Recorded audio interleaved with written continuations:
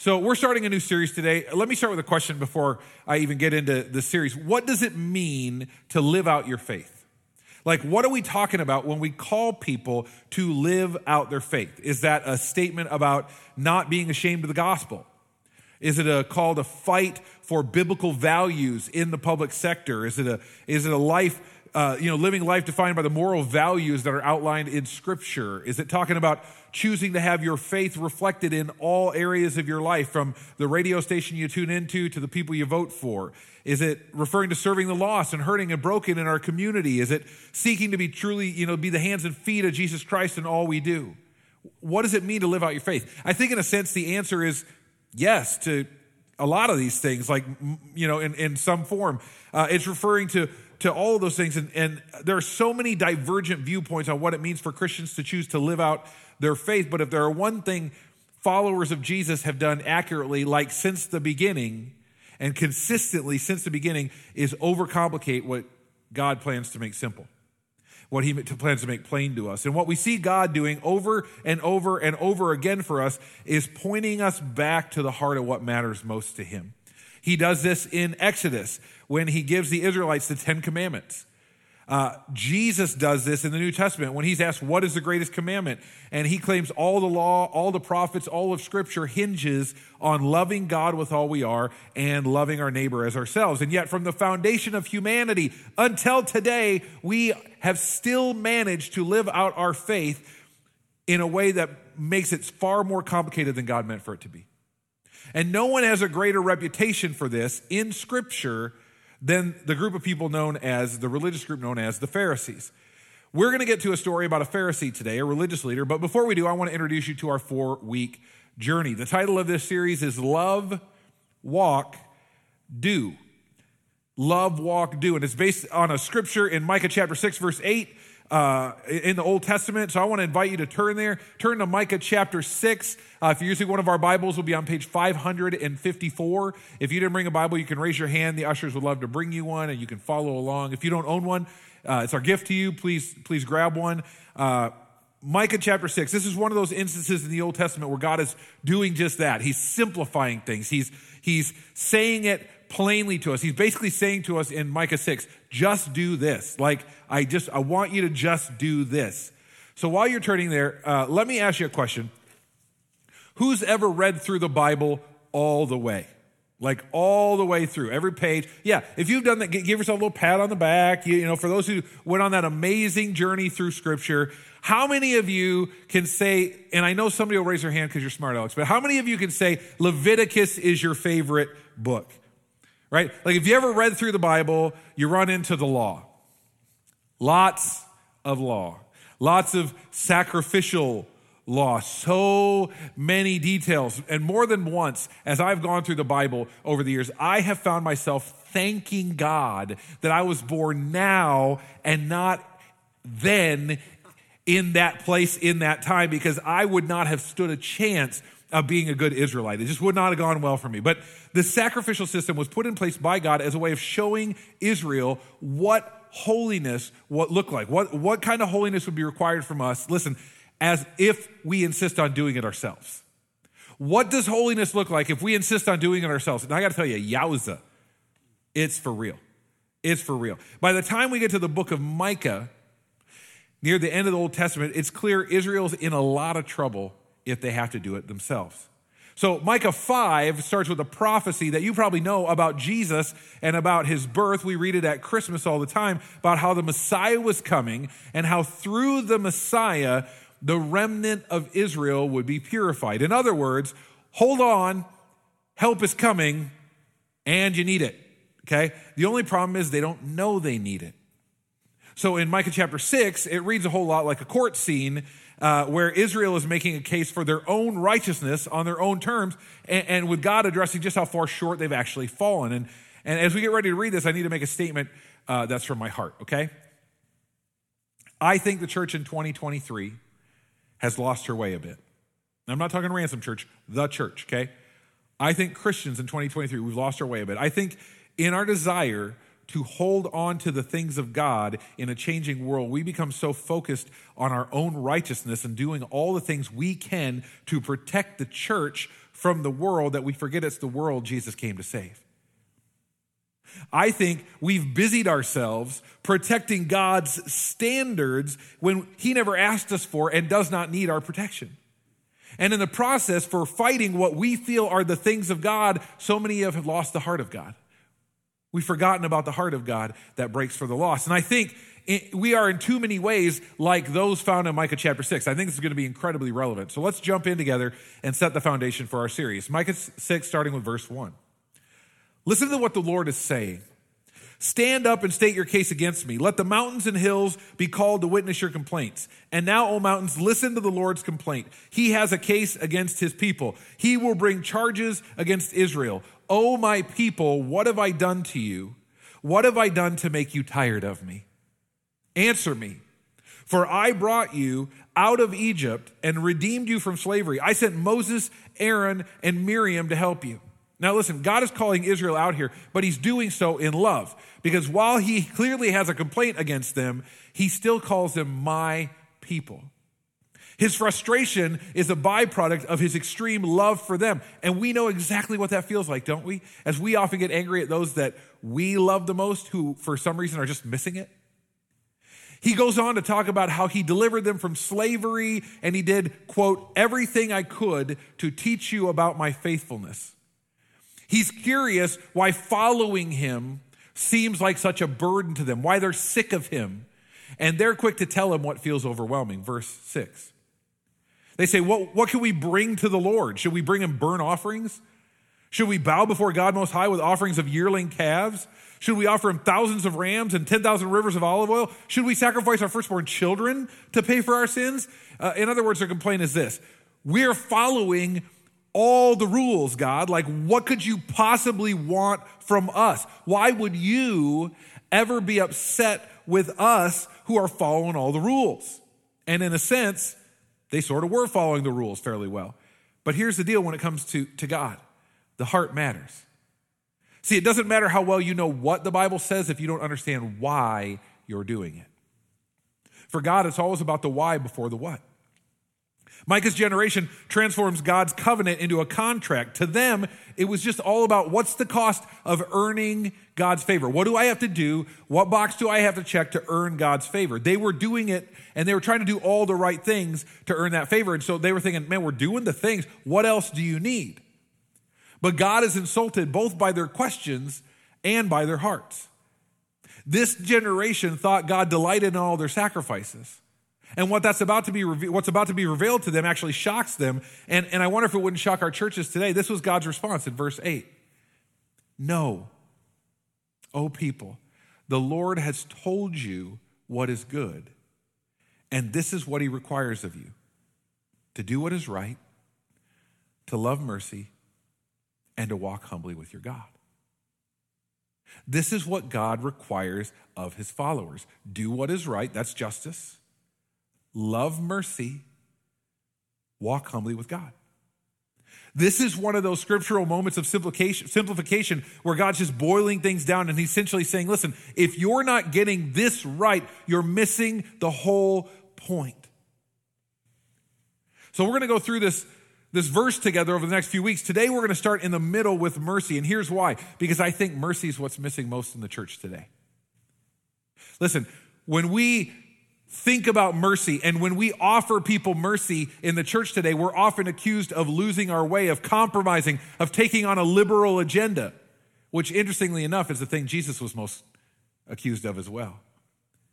See, he was accused often of being a partier, a friend of sinners, a drunk. You know what he was never accused of? Being a Pharisee. He was never mistaken for a Pharisee. He was only mistaken as a sinner by the Pharisees. But listen, if mercy doesn't precede justice, we're in big trouble. Justice without mercy is a dangerous thing. So let's define our terms for today. What is mercy? Mercy is what happens when you pardon someone, when you don't give them what they actually deserve. And we're called by God to actually love when this happens. So to love mercy is to love when people don't get what they deserve. And I'm not talking about like allowing injustice and letting criminals walk. I'm not talking about that at all. Justice is a huge part of this passage, and we're going to look at that later in the series. I'm talking about getting to a point in your life and in your faith where what you want most for people is grace. Where what you want to offer people first is mercy. And can I be honest? That's not possible on our own strength. We are driven in this life by this social sense of righteousness. Like we've made faith about being made right before God, about being in right standing before our Maker, but we've misconstrued with what righteousness actually looks like. Where now in our minds, righteousness is determined by comparisons. Like I'm not perfect, but am I better than those around me? So we get to the point where we view our righteousness in comparison to others. Am I in better shape than that guy? Am I doing better than her? And it takes a ton of energy to prop up that kind of thinking. But we do it all the time. And we actually get to the point where we look around at those who in our minds are doing worse than us. And where as believers, we can actually get to the point where we believe that it's reasonable God would love someone like me. So let me ask you an incredibly crucial question. Do you think it makes sense that God would love you? And while you're thinking about that question and wrestling with it, I want to take you into a story. So turn to Luke chapter 7, if you will. Luke chapter 7, page 619, if you're flipping over in one of our Bibles. And to give you a bit of background for this story, Jesus is invited to a dinner party at a Pharisee's house. Okay? Now, almost anytime Jesus is approached this way, it's not because the religious leader thinks Jesus is a great guy. Okay? It's not because he's sincere about learning more from Jesus. It almost always has to do with the ulterior motive of trapping Jesus. Now, Pharisees were only one kind of religious group at the time, but they were the group that stressed a very strict adherence to the Old Testament law of Moses, or at least to their interpretation of the Old Testament law of Moses. And so Jesus has already clashed with the Pharisees several times, particularly around how they interpreted the law. So this invitation should be met with some skepticism, okay? And as you read all of Luke 7, what you see over and over and over again is Jesus violating social taboos in order to reach lost people. He broke down social barriers, economic barriers, religious barriers. And in this section we're going to read, he even breaks down perceived moral barriers because he's willing to help a woman regardless of her past reputation. So let's jump in, Luke 7, starting with verse 36. One of the Pharisees asked Jesus to have dinner with him, so Jesus went to his home and sat down to eat. When a certain immoral woman from that city heard he was eating there, she brought a beautiful alabaster jar filled with expensive perfume. Then she knelt behind him at his feet, weeping. Her tears fell on his feet, and she wiped them off with her hair. Then she kept kissing his feet and putting perfume on him. Now, let me give you context for this crazy picture that we just painted here. Jesus is invited into the home of this Pharisee, but even though he's a special guest, he's not treated that way. Okay? Now, it wasn't unusual when you were hosting a guest to share that information with people in the vicinity and to leave your door sort of open, like an open door policy, so that people could come and they could kind of watch you have dinner with this dignitary or whoever, and they could kind of listen in on the dinner conversation. So that explains how the woman had access to this home. And yet she would have known she wasn't welcome. She was outside she was immoral, and it would have taken courage to do what she did. This woman learns that Jesus is at the Pharisee's home, and she sees an opportunity she can't pass up. This passage describes her as an immoral woman. Literally, she's a, quote, notorious sinner. A lot of people think she was a prostitute, and though we don't know if that's what she was for sure, everyone knew her reputation, and her reputation wasn't good. In fact, she knew her own reputation. She knew what people thought about her, but she also knew the reputation of Jesus as a forgiver of sins, and she knew she needed that.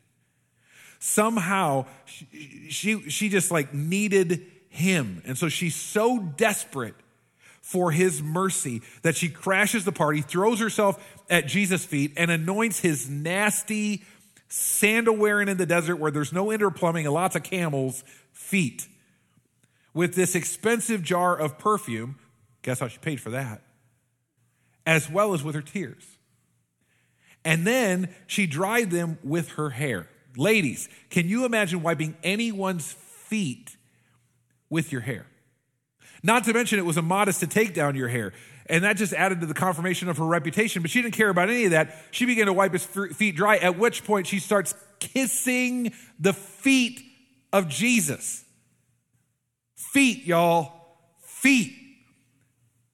Cleaning feet was a job of a slave. It was the lowest of low tasks. But she didn't care. All she cares about is honoring him. But before we can even focus on what the woman is doing, the story returns to the Pharisee. His name happens to be Simon, verse 39. When the Pharisee who had invited him saw how he treated the woman, he said to himself, if this man were a prophet, he would know what kind of woman is touching him. She's a sinner. Simon's first emotion is not mercy. Rather, he's not moved by Jesus' love toward her or her love toward Jesus. He's angry and offended by Jesus' behavior. He doesn't care about her at all. He's not moved by her. He wants nothing to do with a sinful woman. And in his mind, Jesus is allowing her to do this for him. And that's actually evidence that Jesus cannot be from God. He cannot be a prophet. Because listen, if Jesus were actually from God, he would not show a sinner like her mercy. That's who they thought God was. Isn't it amazing how the greatest doubts surrounding Jesus had to do with him showing too much grace? R.C. Sproul said the Pharisees embraced the idea of salvation by segregation. Keep a safe distance from anyone who was a sinner. And that was everyone. I love the next verse, verse 40. Then Jesus answered his thoughts. Simon, he said to the Pharisee, I have something to say to you. Jesus answered his what? His thoughts. He didn't even say what he thought out loud. He just thought of this about this woman, and Jesus responds to what he thought. And as often the case with Jesus, he shares a parable or a story. Verse 41. Then Jesus told him this story. A man loaned money to two people, 500 pieces of silver to one and 50 pieces to the other, but neither of them could repay him, so he kindly forgave them both, canceling their debts. So let's put the amounts in perspective. One had like a 2-month debt. One had a 2-year debt. Obviously, it's 10 times greater than the first, but don't miss the other significant reality. Neither can repay their debt. Both are forgiven. Jesus finishes the story. He asks this question, verse 42. Who do you suppose loved him more after that?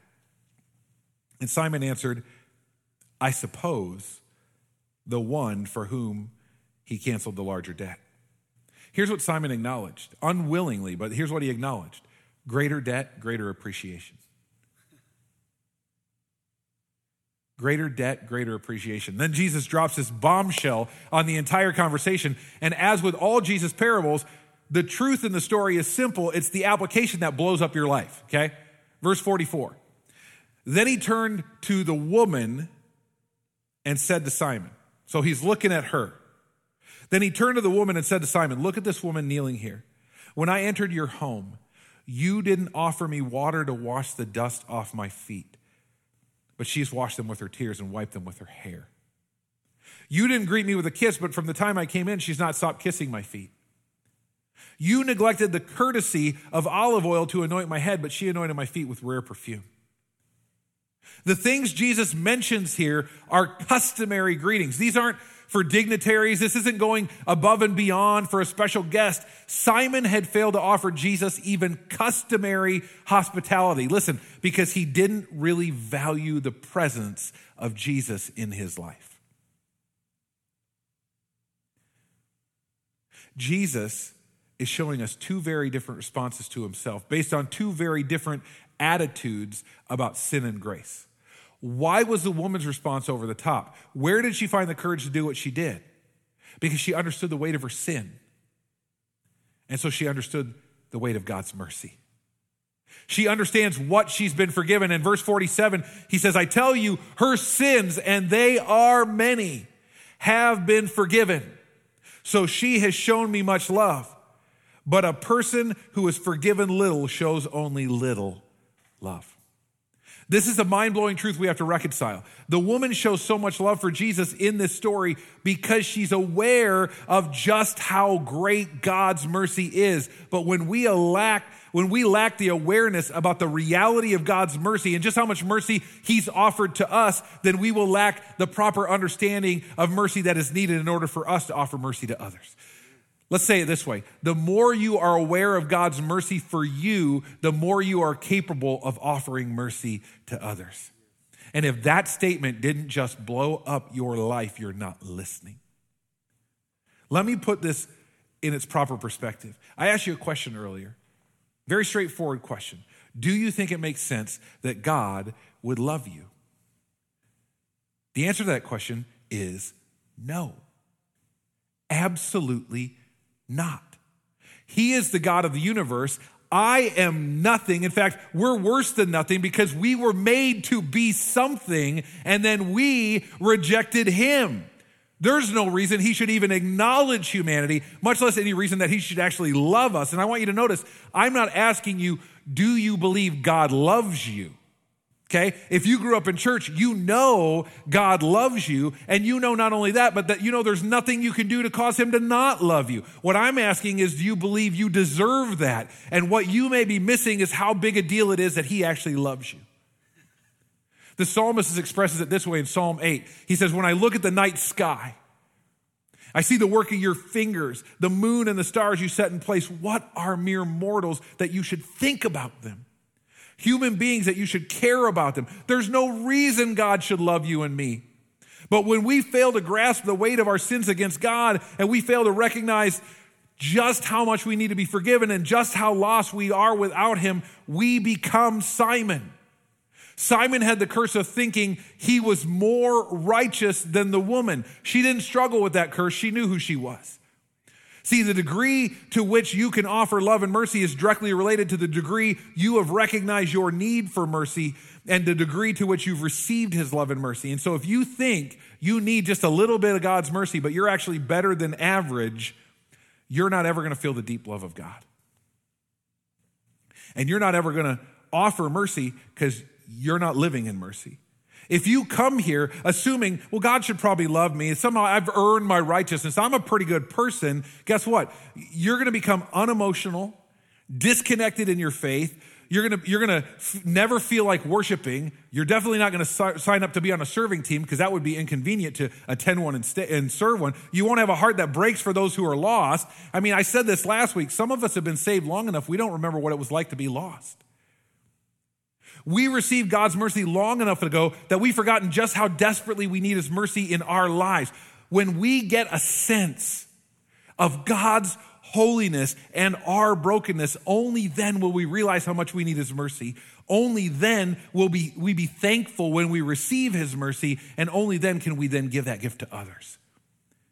Listen, think of it this way. It's really easy to feel tall as an adult when you're standing in a preschool classroom. But they're not the definition of what tall is. We live in a society, in a world populated with people who are just really far from God right now. You don't have to be a spiritual giant to feel really tall right now compared to them, but the world isn't a comparison, and they're not the comparison anyway. Jesus is.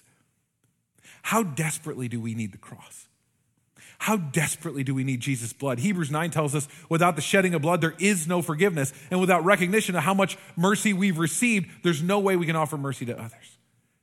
And if you want to know, do I understand this in my life? Ask yourself this question. Do you love when others receive mercy? Particularly those who don't look like they deserve it. Is your idea of faith right now about preserving the standards of faith, or is all about are you trying to protect God from the very people he came to reach? Do you understand the only time Jesus got angry at people in Scripture is with religious leaders and their failure to show mercy to those who needed it? They worried about every rule, but they neglected the important stuff like justice and mercy and faith. They put spiritual burdens on other people's when Jesus claimed his yoke is easy and his burden is light, and he offers to carry people's burdens with them. They clean the outside of their lives so they look all good on the outside, but inside they're dead and full of hypocrisy and they lack the heart of God. They are not aware of their need for the great physician. They think they're healthy, but they're dying on the inside. They hold on to external righteousness based on comparison, and they distance themselves from the lost in an effort to be faithful because they don't want to have anything to do with that. And Jesus says to them, sinners will get to heaven before you because they know they need mercy, but you've forgotten. You've hidden your entire life behind a facade of self-righteousness and you're living with a Simon mindset. It is not reasonable that God would love you and me, but it is so beautiful. And when you become aware of what God's mercy has done for you, you will become a lover of mercy and you will become a giver of mercy. You won't want anyone to get what they deserve. You'll want everyone to experience the mercy you live in every single day. Never excusing or justifying sin, but always fighting for those lost in it and always believing in Jesus' power to change hearts and lives. Maybe you're here and you're realizing just how much you need his mercy. Maybe for you, it needs to start with surrender right here, right now. Maybe for you, it's time to confess and to throw yourself at the feet of Jesus and actually let your Savior save you. And if that's you, I'm going to ask you right now to stand where you are, and I want to lead you in a prayer. Father, I need you. I need your Son, Jesus. I need your grace. And I need your mercy. God, I cannot get what I deserve. I need your mercy. And I believe in your Son, Jesus. I put my faith in your Son, Jesus, to forgive me of my sins and to cleanse me from all unrighteousness. In Jesus' name, amen. If you just prayed that prayer, I want to have you fill out the card in the seat in front of you, drop it in the bucket on the way out. We need to walk with you. We're so excited you're experiencing God's mercy today. And now let me speak to the rest of us real quick. Ransom Church, we're a family, we're a body, we're in this together. Let's together commit to loving mercy. As a church, if we're going to be accused of anything by the onlooking outside world, my prayer is that, like Jesus, we would be accused by the Pharisees of being friends of sinners in all we do and of offering mercy after mercy after mercy, and that we would never be mistaken for Pharisees ourselves. Father, give us the courage to love mercy because we love you. I pray this in your name.